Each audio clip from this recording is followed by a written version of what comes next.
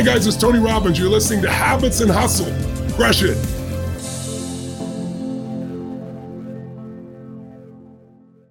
Today on Habits and Hustle, we have Sarah Jakes Roberts. She's a businesswoman, a best-selling author, and a media personality who expertly balances career, ministry, and family. She is the daughter of Bishop T.D. Jakes and Mrs. Sarita Jakes, and pastures a dynamic community of artists and professionals in Los Angeles and in Denver to sold-out crowds every single time. There is a reason why her videos go viral. She is very inspirational and really speaks to the core of people's problems and issues to get through. Her newest book, Women Evolve, is, like I said, already a #1 bestseller. It is about life lessons she's learned and new insights from the story of Eve. It's about breaking up with your fears and revolutionizing your life. Please listen to this podcast by me with Sarah, and I hope you get as much out of it as I did with this really exceptional woman.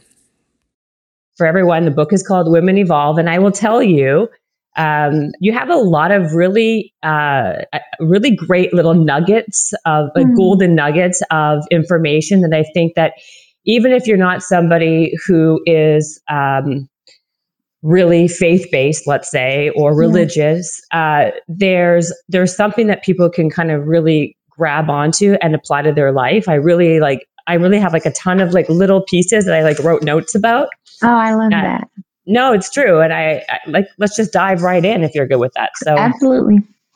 I guess, first of all, let's just talk about you for a moment, because I know that your father's a bishop, and you kind of grew up with this. Your parents are very well known in the community.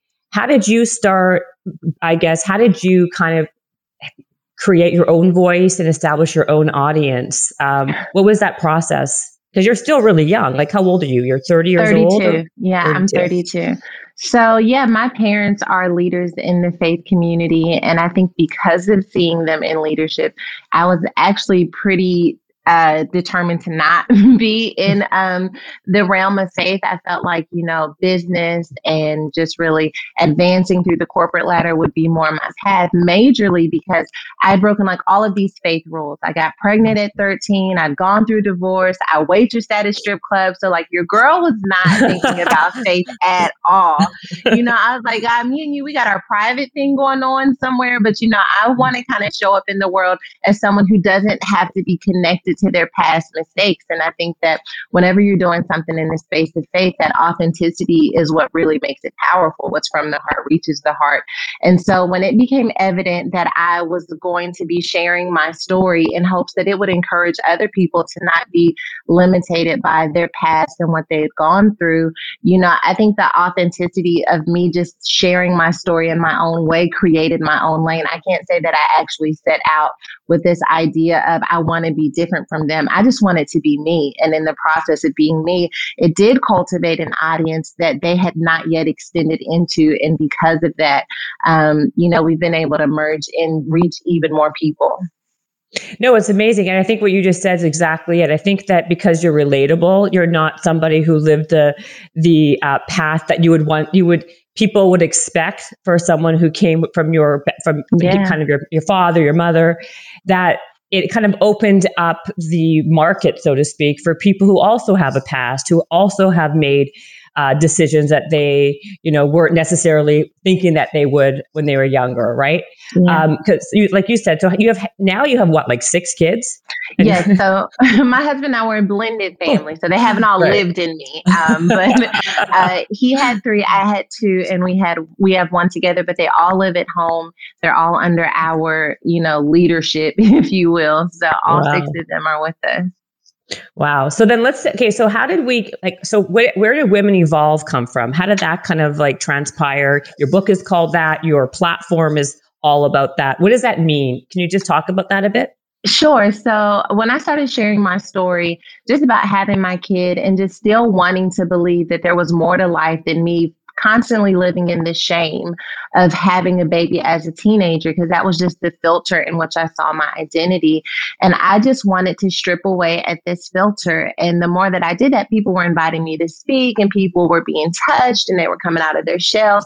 And that was all great for them. But whenever you begin to excel, people like to define you. They want you to do what they think you should do with your voice. And, people are like, you should write a book, you should have a conference, you should do this. But I just didn't feel passionate about anything until I started really studying the life of Eve. I was at this conference and I was speaking and they were talking about different women of faith in the Bible. And I just noticed to myself, I'm like, nobody wants to talk about Eve because Eve was raggedy, right? Like, who is time to talk about the girl who messed it up for us all? And yet in that moment, I felt like, how can you be recovering from the way that you've seen yourself, the way that you think other people have seen you, and not have compassion for this woman who kind of set the tone for how women have been viewed throughout society and culture. And in the process of like looking at her life from a different angle, of course, I went back to Genesis to just really understand what it was like to be her. And I saw that though she ate from the fruit, though there was this incredible fall from that standpoint, I also saw that she tried to recover. And in the process of doing that, I wondered what would happen to any woman if they dared to look beyond what happened to them, whether they did it or it happened to them, and decide, I wonder if I can evolve from this. And so Eve became like my hero because I saw her recover from what society and what the times really could have left her confined in. And so evolve is just like my ode to Eve, but to every woman, that we all have the ability to evolve. No, I think that's amazing. And I'm going to read something. So the whole story of Eve, I was not expecting when I got your book. That, like I said, it wasn't at all what I was expecting it to be. And you made some great analogies and correlations, like how you said in the area in your life, you continue to repeat a cycle that ends you feeling less valuable. That is your forbidden fruit. Like that is so true, right? Like, I think that's so smart.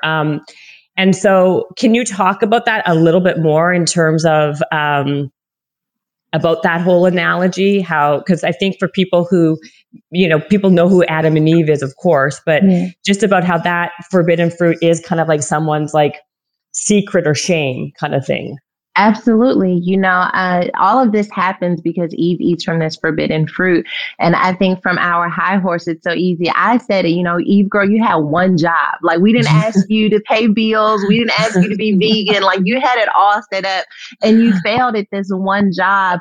And, the reality is that so many of us know better, but don't do better. We don't feel like we have the strength or the faith or the tenacity to actually do better. And that shows up in areas like not making the right choices with our diet, or continuing in a toxic relationship, or spending beyond what we should, or eating French fries in the car when you're supposed to be on a diet.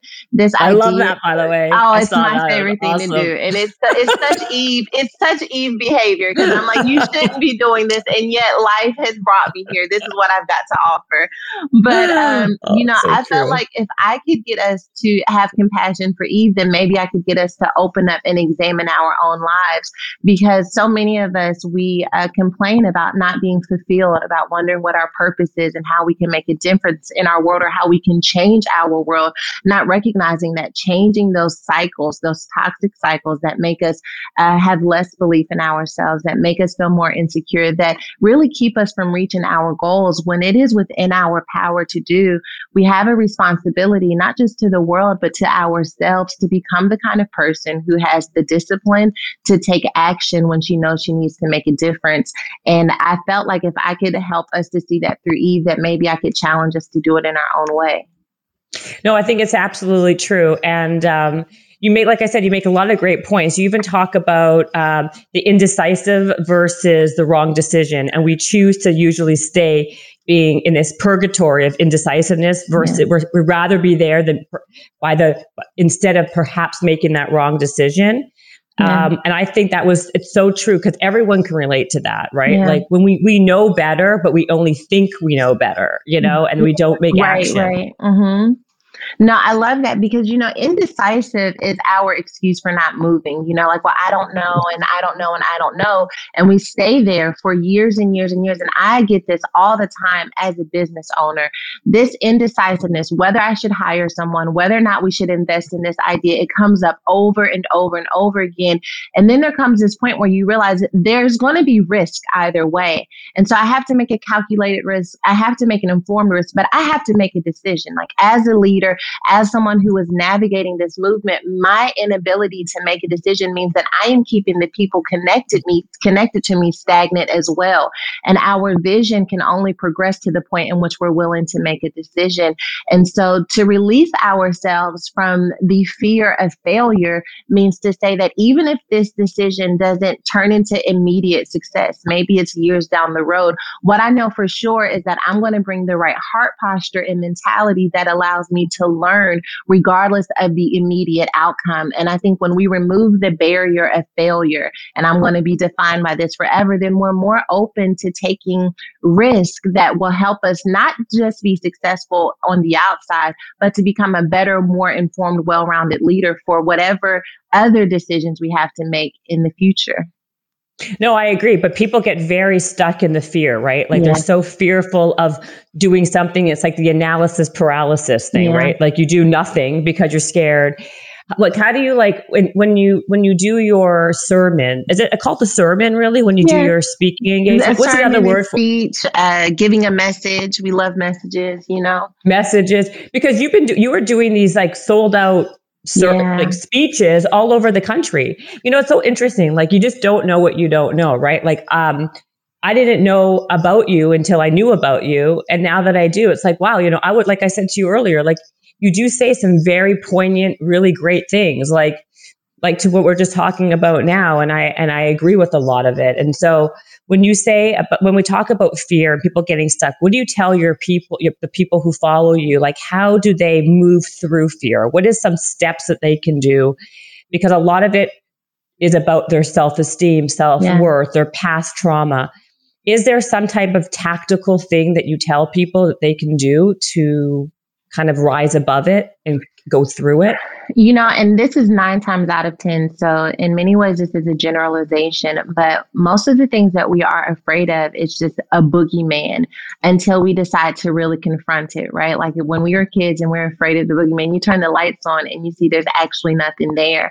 But to really boil this down to like, what are we afraid of? I am afraid of it not working, because what would that mean if it didn't work? What would that say to you about yourself? What would that communicate to you? That you're human, that you're flawed, that you needed more wisdom, that you needed more experience. Because I have found that when we really confront that fear and we say to ourselves, regardless of where this lands, am I still going to be able to love myself? Will I still be able to believe in myself? And if not, why is my self-worth, why is my ability to receive myself connected to outcomes? Why can't this be a standalone place in which I dwell spiritually and emotionally? And then everything I do is an extension of that. And so I think separating what we do from who we are is so key in navigating fear, especially when it comes to taking chances. And I think once we've been able to healthily dissect those things, then we realize, okay, so I'm going to be human. I'm going to have some bumps and bruises. No one I admire made it through life without having experienced some level of failure. And I say this all the time to my community, is that failure are the bricks that pave the road to success. And it is through our failures that we have an opportunity to learn how to do better, how to plan better, how to execute better. And eventually we create this cycle of growth, not because we were always successful, but because we confronted our fears. No, it's absolutely true. And then also the whole idea between thoughts and actions, right? Like the thoughts are kind of like the seeds. Your actions are, the fruits of the labor, I guess. Mm-hmm. How and I think that's you're absolutely your point was I like the way you said that. And because we become so stuck in those thoughts, and it becomes like a very vicious cycle of bad thoughts, environment. And you talk this in your book is so important, right? Like having an environment that you're thriving in. Let's talk about that. If someone is in a bad environment, how do they move to another environment? What's the importance of environment, I guess, in this whole process? Environment is everything. I mean, studies show that the environments that children are raised in are directly connected to their ability to be successful in school, to be successful adults. And it all starts with this environment. So I live in Los Angeles, right, where it's mostly sunny most of the time. And because of that, I know what can be planted in my yard because of the environment.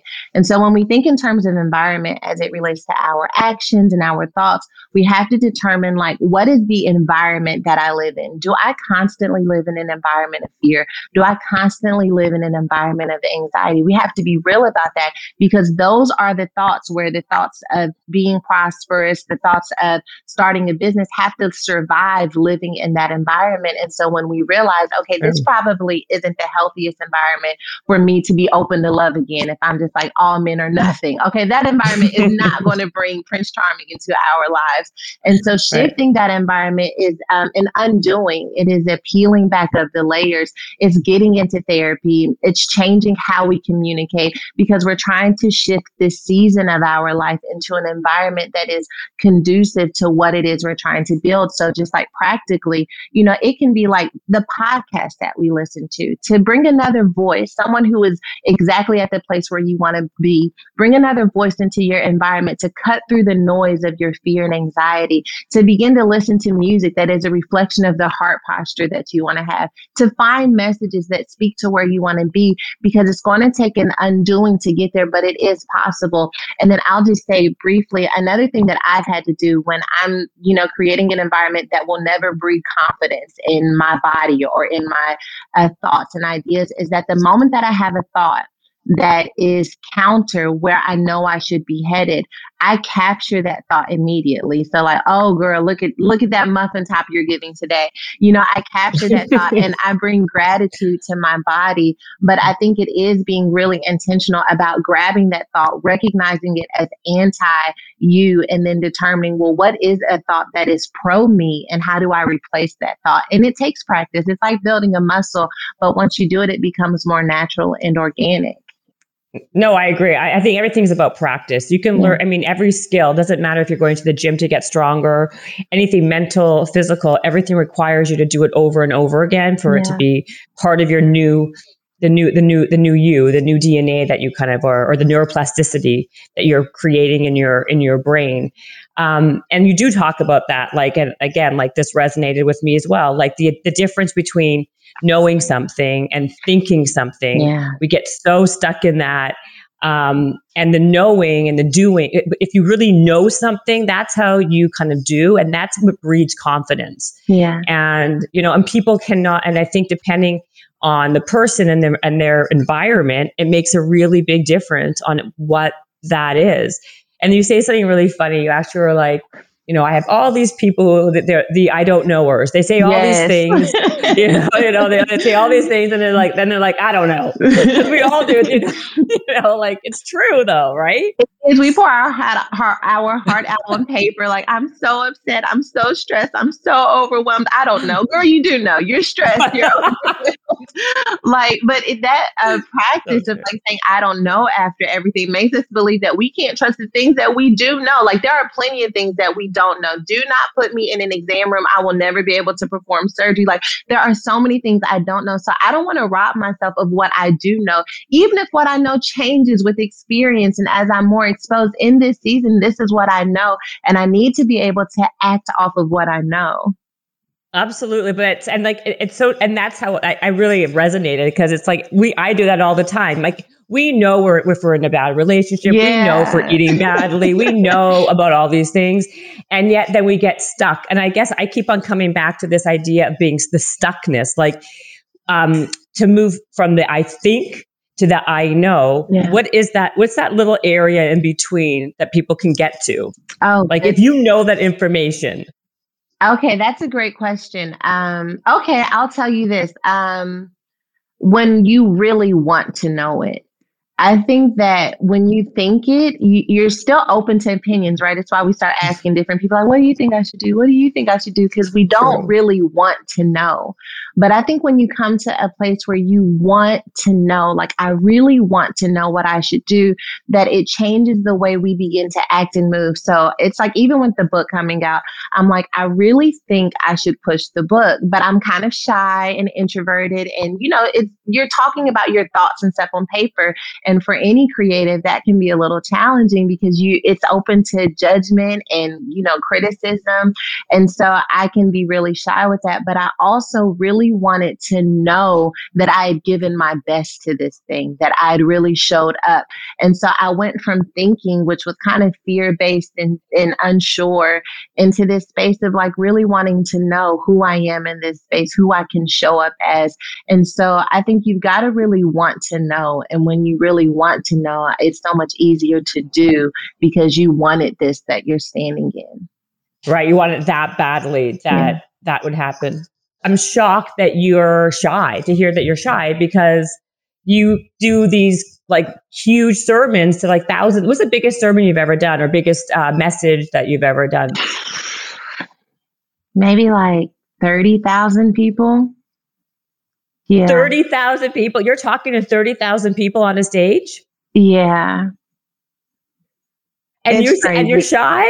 I am. But one of the things that I do, though, is like I make sure that I'm like telling a story, or like I can't just like go into it cold, right? Like I have to warm them up. I have to let them know, like, I am one of you up here. I am stressed. I am sweating. And when I can get everyone on the same page, it helps me to move forward. But that goes back to thinking versus knowing. Like I would never get up there unless I knew I had something to say that was going to help them. And so when I am nervous and I start like shaking and sweating and getting all weird, I say to myself, but like, what are you going to say in this moment? And I have so much faith in what I have to say and how it can touch people that I step into the knowing. And my confidence is connected to the knowing, and the flow and the communication is connected to the knowing. So I have to step into that. But it's stress. It's stress. I can only imagine. That's a big audience. I was thinking like 2,000-3,000 people. I wasn't expecting you to say 30,000. Yeah. Are you kidding? It's crazy. Yeah. Okay, so I have a couple questions about that. Like, when was you were young when you like really young when you started. What was the first time that you actually did that to such a big audience? How old were you? Okay, so 24. 24 was my first time speaking in front of 18,000 people. And that was when that was when I really went from thinking to knowing, because that was the moment, obviously we talked about my father and mother being these figures within the faith community. My dad was on the cover of Time magazine. And yet when I got pregnant, it wasn't like Twitter and Instagram where someone was going to like pick up and blog about the story. It was still very much so private. And so as the internet became more prevalent, people didn't know that I had a kid at an early age. And so when I was 24, that's when I went from like thinking I could still have a life after this, thinking that I would be okay, to knowing that I wasn't going to be defined. And so one of the things that I did is I got up on that platform that my dad was having, and I was supposed to introduce him. And I wanted to talk about the effectiveness of being raised in his household. And that's when I shared with the room that I got pregnant at 13. I had my child at 14. And yet watching and gleaning from what my father had spoken to so many people was what was pivotal, and me finally taking a chance on my own faith. And that was the moment that everything really shifted for me. Wow. And so that was the pivotal moment when you went up there thinking that you're just introducing your dad, and then did you know that you were going to tell your story at that moment, or you had no idea? I kind of I wondered in my mind, I wonder what would happen if I just stopped living underneath this cloud and just like rip the Band-Aid off up there. Because like there comes this moment, like, and I'm praying that every person has this moment where they just get sick and tired of feeling like I'm never going to be more than what happened to me. And I was just at that point, I was in this very toxic relationship. I was just so tired of feeling like, is this all that there is to life? Because I think that there could be more. And I had it in my back pocket, just wondering what would happen if I just stopped living under that cloud. And I knew the moment that I stepped up there that I was just going to say it. And I was going to see what happened. And I'll just tell you real fast. I mean, there were like 60, 70-year-old women in that crowd who said, when you got up there, it freed me too. I had my baby at 13. And to think that someone had spent 60 or 50 years of their lives feeling ashamed of something that happened when they were 13 helped me to see that the power of women coming together to tell their stories isn't just about it freeing themselves. It's about who else will be given permission in that moment. I totally agree with that. And did you know at that moment, once you did that's the speech or the talk, that you had like a gift? Because, it obviously not everyone can go up on a stage and have the power and ability to resonate and touch a lot of people, right? Like, you just so happen to be very good at it, obviously. And was that the first time you knew that that was a gift of yours? I didn't think it was a gift then. It took me a long time to see it as a gift. I love writing. Writing is just like my heart on paper. It's my favorite thing to do.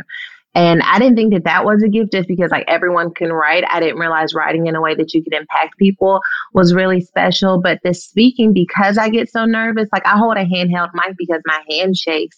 I just didn't think that something that made me so afraid could be a gift. But it has become increasingly evident by the impact of me sharing that it is a gift. And so I am accepting the gift in the unexpected.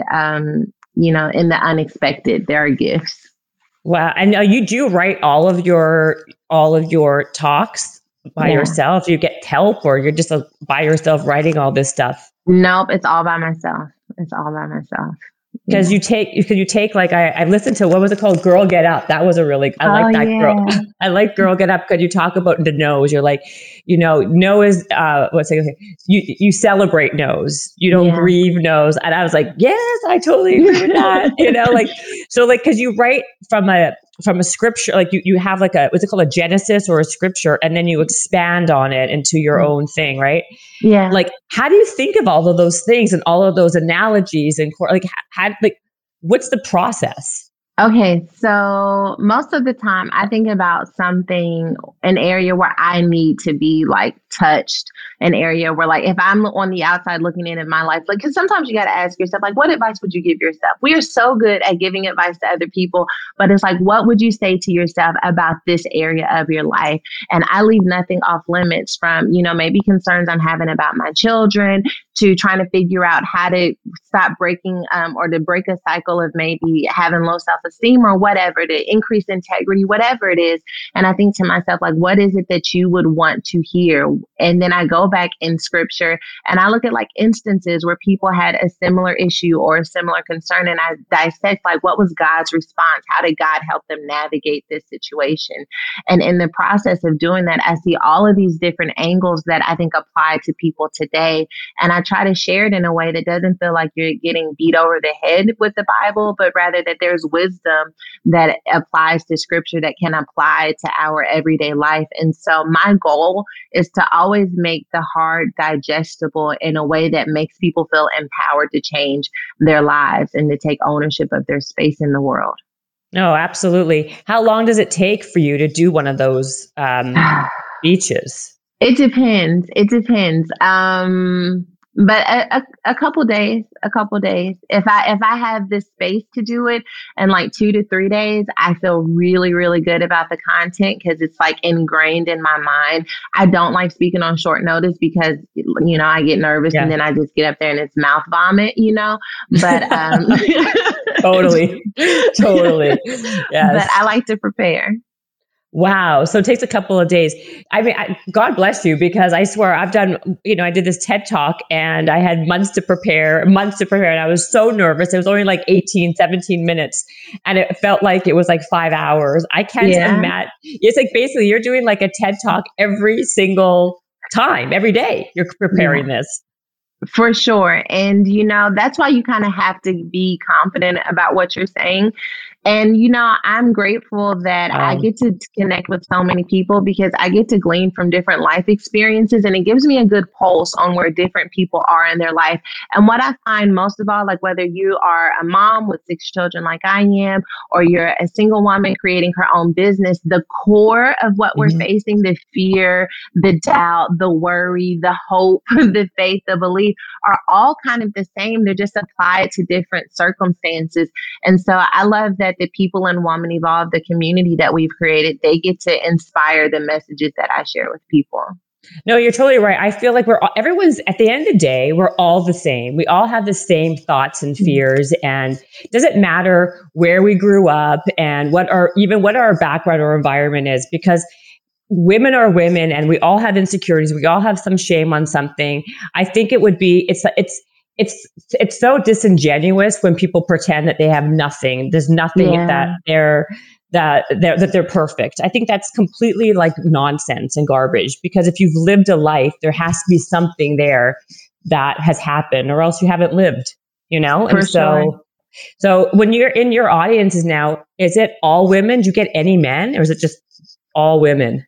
So Woman Evolve is generally all women. We have guys that sneak in just because, who doesn't love a little time with the girls? I was going to say, it's a great thing for a guy to go pick up a girl for a date or whatever, For sure. But then when our Sunday services, or I speak at my father's church, you're speaking to a diverse audience. And so that's actually a great mental exercise for me, because some of the analogies and things that relate with a room just of women is totally different when speaking to men as well. And so being nimble enough in my thought and my experiences to make sure that I'm casting a large net has been actually one of the things that I enjoy the most. So sometimes, I listen to the way the men in my family communicate to understand what's effective for them and what resonates with them.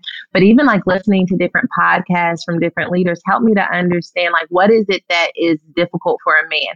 Not that they don't have difficulties, but sometimes when you're momming and building businesses and cooking dinner, and then they come home after just working and they're tired, it's like, what is life like for you over there? Because we're struggling over here. Absolutely. And we have different ways of thinking and processing information, right? It just is what it is. So when you talk to an audience that have men, what do you talk about? Oh, goodness. Their fears, being married to my husband, I think what I have known even from him and my brothers is this idea of not being completely fulfilled in their lives and identity.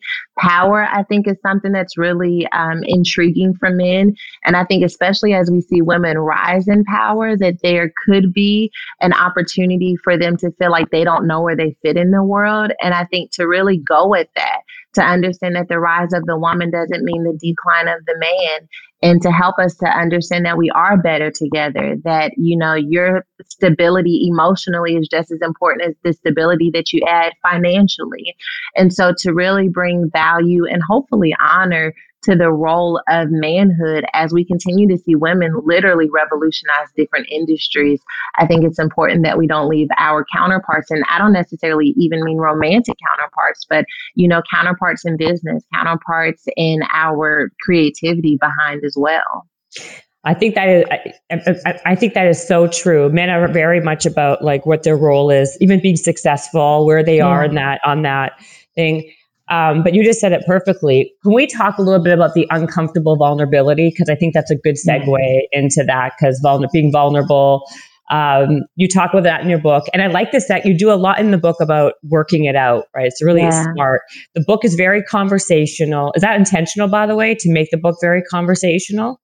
I think so. I didn't want to talk at people. I wanted to talk to them. And so I wanted to make them a part of it. And you did a good job at that.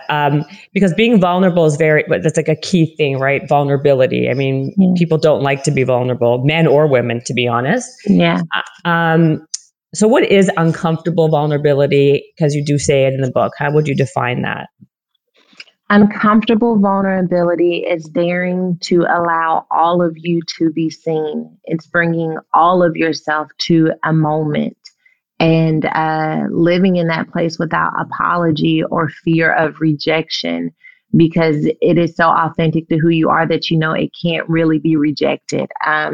Vulnerability is something that people often say that I'm really good at. I think I'm good at being transparent, but transparency isn't the same as vulnerability. Vulnerability is where I am now.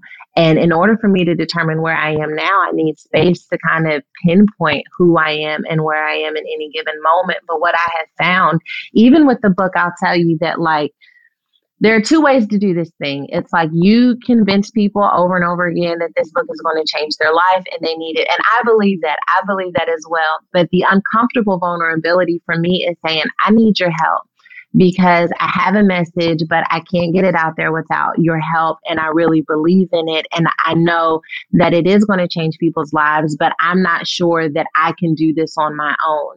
And I've been talking to my community really from a vulnerable standpoint of like, the only way this wins is if people get behind it. And if people don't get behind it, then the tools that have maybe touched your life won't reach someone else's life. And so I literally need you. I can't do this by myself. And, that's not like this boss move talk that I see so many other people doing. And yet it's so true for me because it's from the heart. And I'm willing to step out of my comfort zone. I tell this to them all the time. I'll step out of my comfort zone and I'll post about it and talk about it. And I just ask that when you see it, that you'll like high five it, you'll support it, you'll get behind it and share it when it feels appropriate for you. But needing people is vulnerability. And that's part of the reason why I think it makes it so hard is because we don't want people to leave or to not find value in what we offer. That's so true. The transparency and vulnerability, there is a very fine line, right? Because a lot of times people can think that they're being vulnerable, but it's not. It's just because because they're blunt or they tell you they say something. That's not the same. So then how do you think, because you have that shyness about you, do you not really, what do you think of social media? Like, and having to now go and promote this book when it's obviously like uncomfortable for you, which is endearing, I think. Yeah, I'm growing. I'm doing it. I have to. Okay, so the thinking versus knowing, right? It's like I have to step into that knowing, and to do it for speaking one time of the week for 45 minutes is a lot easier than living in that knowing every day, because it really does require this stretch of faith. And so, as it relates to social media, I am trusting and believing that my heart will be translated in the words. I'm really intentional about the words that I use. I'll tell you what, vulnerability in social media is actually very powerful. Even when someone pops off on you. I don't know if I can say pops off on this podcast. Yeah, you can. You can say whatever you want. It's okay. Okay. Yeah. Like, so when someone says something negative to you on social media, it's so easy to like give this neck twisting dissertation. Like, I don't know who you think you're talking to, but I am not the one. Right. But that's our defense mechanism showing up. What I have found is to say that comment. Sometimes I'll DM people and I'm like, I deleted your comment because it struck a nerve of something that I'm still working on. And it made me feel X, Y, and Z. And while I know you may have not meant it in this way, this is how I received it. And I would just appreciate you being more sensitive next time when engaging with me on my platform. And you would be surprised how that has neutralized, totally disarmed a person where they're like, oh, I'm sorry. I didn't think that you would see it that way. I was just joking, or I stand by what I said, but maybe I could have said it differently. And this idea of seeing a person behind a username, I think it creates vulnerability. And sometimes you have to be the one that tells someone like, I have 1.7 million followers, but I'm a person. Like, I'm not this figure. A lot of times people leave me comments and they're like, she said, or I don't know what she did or her and this. And I'm like, just next time say me or I, like, cause you're talking to me. And I don't know, that vulnerability has changed a lot of the ways that people engage with me on social media. I don't block people as much. I don't mind hosting block parties. I think they're amazing, but I don't have to block people as much when I am vulnerable about how they talk to me. Yeah, no, I think that's so true, because a lot of people, they think that they're talking to just some wall, right? And then when you actually respond, they're like, oh shit, and then all of a sudden they're like, uh-oh. And all of a sudden they're not so brave. Their courage obviously dwindles, right? Because you're confronting them. People don't like confrontation. Yeah, but confrontation, it can be very beautiful, because there's nothing like them realizing like, I'm not a platform, I'm not a stage, I'm a person, and you're talking about my child, or you're talking about something that I said or something that I went through, or my eyebrows, and who's not sensitive about their eyebrows? Be gentle with me. Oh, absolutely. People could be very vicious because they don't realize that you are a person. They think that you're just some kind of cartoon, not you personally, I'm saying in general, like a cartoon, they can just throw whatever because it doesn't matter. But, I think that when you do have that, not like you said, the confrontation, I think because it humanizes somebody. And then when you kind of show, by the way, we're both human, it kind of makes everything a little bit less kind of like tense and vicious, I guess would be And the we word. need it. We need it. There's so much division these days. Oh my We really gosh. need it. I've got a book club, and in the book club, we've got, white women and Black women and brown women and yellow women. And we're all connected over this book that we're reading for the month. And I was looking one day, and there was like a Black woman who had Black Lives Matter and a white woman who had Blue Lives Matter. And yet they're still having this moment about needing to be more vulnerable in their relationships. And I thought if we could live first from our core, then maybe we could have more productive conversations about the things that are happening in our world. And so that's one of my greatest hopes as we continue to create community and heal from division, is that we'll live from our core and connect and communicate from that place. No, I think that's amazing. So then so the last year that we've been kind of not having the ability to go and do things and events, and are you now taking it online and doing these virtual sermons? How are you kind of speaking to your community besides, of course, doing a book and social media? Yeah. So our things were very event driven because we like to create atmospheres that are like half party, half inspiration. And so with that shifting, I didn't have a lot of faith in virtual just because I feel like there's so much about like the music playing and people getting dressed up. And I didn't know if we could do that at home. But we have done virtual events, and people who never attended our in-person events have been coming to our virtual events and been like, that is so life-changing. They're saying the same things that people say when they're in person. So there's definitely a way to translate there. So we are doing virtual events, but we're also being more intentional about our social media, more than just a bulletin board. Like if this is the only piece of inspiration someone gets about her journey today, what is it that we want to say? How can we be more content focused than announcement focused? And so it's allowed us to be a lot more creative and disruptive in how we present our platform to people. And we're seeing that really resonate. We've really maximized our email list instead of, once again, just sending out things about what we're doing, but meeting people where they are. Like, here's your weekly inspiration to help you get through the week. So it was a little stressful, right? Because who could have planned for this? I would have loved to plan before we took this pivot, but it also helped me to understand that like maybe I was using an old model. Maybe I did what you're supposed to do when you have this community of people following you. But what if I'm actually more effective by creating these virtual experiences that allow us to reach people internationally while I stay at home and I'm able to still show up for my family? And was it like, are you having people from all over do you have other people outside the country who come watch you now? And is it mostly US, Canada? So we had 50 countries represented at our last virtual event. So some of like my top 5 cities, like when I look at my top 5 cities on analytics with Instagram, it's like New York, Los Angeles, Lagos, Nigeria, London. Like it's not even like just US cities in those top 5 cities. And so, yeah, we're definitely seeing a lot of international growth, which is really exciting. Wow. And then with Women Evolve, so you said you have a book club, but what else is it? It's the sermons? Because what else is on the platform? So we have an SVOD channel. So people are able to get bite-sized content on the go. We do interviews with thought leaders and people who are making changes in different industries. So Woman Evolve TV, it's an app that you download. We've got Woman Evolve, the podcast, which is like a weekly hot topics and advice podcast. I do a weekly message or a monthly message based on a word of the month in which we kind of set our intention. So for March, the word was courage. For April, it's invaluable. And so each month we present a word and set our intention in that direction. We do virtual events. We have the book club. We have a clothing store. We're helping women evolve in every area of their life, I hope. Wow. And you have 6 kids. Yeah, 6 of them. Oh, God. 6 of them. How do you sleep, or that's kind of like out the window? It's a little touch and go. Some nights are really good. Other nights, not so much. Wow, that's a lot. I like that word of the month. That's really good until that makes the person focus on doing that. That's a really good idea. I love it. I love it. And the word for January was messy, which was not a sexy word at all. Cause for January, people Yeah. want like powerful momentum, but January is messy because you're trying to change, but then you're realizing how hard it's going to be to change. And so things get a little messy. So yeah, we're building, we're headed somewhere, and the people are really looking. This was new. Once again, something that the pandemic kind of birthed.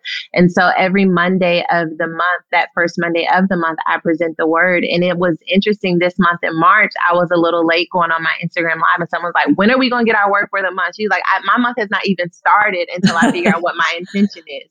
So Oh, I love that. That is so nice that you're touching so many people like that. And just because you said the word messy, I want to kind of segue into the one more question I have for you is about being overwhelmed, right? Because I think now, especially with the whole with the pandemic, everything, that's something, it's very true. Being overwhelmed, under-resourced because you're home with your kids, or you're kind of like, everyone's now like shifting and maybe changing jobs, or because the whole world has changed, how their careers, what they're doing, where they're working, whatever they're doing, where they're working out. And you talk about this in the book, and I really like this because you give people ways and steps of kind of like when they are overwhelmed. Can we just talk a little bit about that? Absolutely. So we have to know the difference between self-care and soul care. Self-care are the things that we do that don't necessarily bring rest to our soul. So working out is great self-care, but it doesn't always make you feel meditated on the inside. It doesn't always make you have peace on the inside. Maybe you feel momentum and empowered. Getting your nails done, I would consider self-care, but soul care is taking a moment to ask yourself, how are you? How are you feeling? When was the last time you said your own name? When is the last time you held yourself close? Where are you feeling fragile? Where are you feeling vulnerable? And what led you to this point? Because I feel like when I have been overwhelmed, and when so many people who I get to connect with have been overwhelmed, that it comes down to like one thing got off track and now it feels like everything is off track. And so what steps do we need to make? What responsibilities do we need to put on pause? How do we need to delegate in order to get ourselves back to a place of center? Maybe we bit off more than we could chew.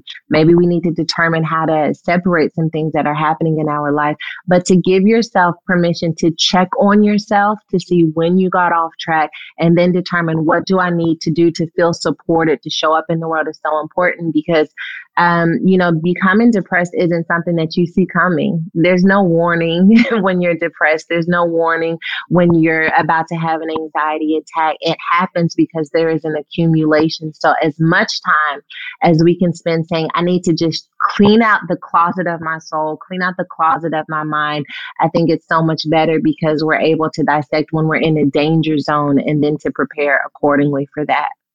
No, I think that's great. And then when you say under-resourced, you talk about being unconventional or other people's knowledge. Those are all great pieces that I want you just to talk about a little bit. And because I, like I said, these are all, everything I've been asking you are things that really resonated with me and I wanted to share with my audience. So yes. So especially as a business leader, under-resourced is something that I constantly run into a wall with, feeling like I don't have enough resource in order to do X, Y, and Z. But I think that overwhelming feeling of not having enough keeps me from being creative and innovative to really maximize what I do have. That's why I feel like coming back to that place of center is so important, because there's creativity and innovation connected to that. I talk about in the book, that saying that they attribute to Bill Gates: if you want something done, ask a lazy person to do it because they're going to figure out the most efficient way to get it done. Or a busy person. A busy person to do it. Yes. Don't ask a lazy person. They're going to figure out the best way to get it done quickly. And so, I think living in that mindset of coming to a place of center and then allowing ourselves to determine, okay, like maybe there's a software program for this, or maybe there's someone else who can do this, or maybe I can delegate to this person. I feel like that creativity is connected to that center, but never allow being under-resourced to be the reason why you don't move forward, because there's always a way day. There's always a tool. There's always a class that you can take to help you overcome the area where you feel under-resourced. And so I felt like that was really important. As a woman of color, so many of the women who I know who want to start businesses feel like, the banks don't loan to us in the same way that they loan to other people, or we don't have the education that a lot of people have. And so how do I get from feeling like I'm coming from behind? And a lot of that comes down to being willing to do this research to figure out what opportunities, what assets are available to me that can help me be equipped in an area where I may have had deficiency. That's really well said. And like I said, that area really, that resonated because I feel very under-resourced right now. So that's why I'm like, I agree. You have to think out of the box. You got to also talk to people, get knowledge from people that if you don't know something, go find somebody who does know something, right? Or ask questions, because these are all ways you can kind of help yourself without, if you don't know something, don't let that be your stop. Don't let the start be in the stop, or stop being in your start, whatever that is, whatever that saying is. Whatever it is. You got what I'm saying. No, but this was great. I like I said, the book, I really enjoyed it. It's called Women Evolve. Mm-hmm. Yeah. And where do people find you? Where do people find more information about you if they want to get the book? Tell us all your info. All of my information, my telephone number Woman Evolve is available anywhere books are sold. Amazon, Barnes & Noble, Indies. We're making sure that it's at Target. It's going to be at Target, which is really exciting because it's hard to get into Target. So Woman Evolve is going to be everywhere. And then you can find me on all of the socials at Sarah J. Roberts. Thank you. I'm excited about that. And then get connected with the movement at Woman Evolve. I think it's great and very well spoken. I really, like I said, you make great analogies where even if you're not somebody who is super religious, you can find something in this book that really can help you, or you can integrate it into your life and improve whatever area. Like I said, you're super, super wise for a very young girl. So congratulations. Thank you. That means a lot to me. Thank you for letting me be on your podcast. I love it. Habits and hustle, time to get it rolling. Stay up on the grind, don't stop, keep it going.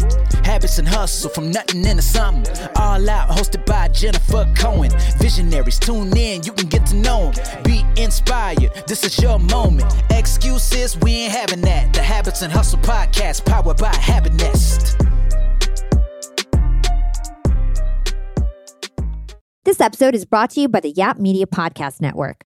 I'm Hala Taha, CEO of the award-winning digital media empire, Yap Media, and host of Yap Young and Profiting Podcast, a #1 entrepreneurship and self-improvement podcast where you can listen, learn, and profit. On Young and Profiting Podcast, I interview the brightest minds in the world, and I turn their wisdom into actionable advice that you can use in your daily life. Each week, we dive into a new topic like the art of side hustles, how to level up your influence and persuasion, and goal setting. I interview A-list guests on Young and Profiting. I've got the best guests, like the world's #1 negotiation expert, Chris Voss, Shark Damon John, serial entrepreneurs Alex and Layla Hermosi, and even movie stars like Matthew McConaughey. There's absolutely no fluff on my podcast, and that's on purpose. Every episode is jam-packed with advice that's going to push your life forward. I do my research, I get straight to the point, and I take things really seriously, which is why I'm known as the podcast princess and how I became one of the top podcasters in the world in less than 5 years. Young and Profiting Podcast is for all ages. Don't let the name fool you. It's an advanced show. As long as you want to learn and level up, you will be forever young. So join podcast royalty and subscribe to Young and Profiting Podcast, or YAP, like it's often called by my YAP fam, on Apple, Spotify, CastBox, or wherever you listen to your podcasts.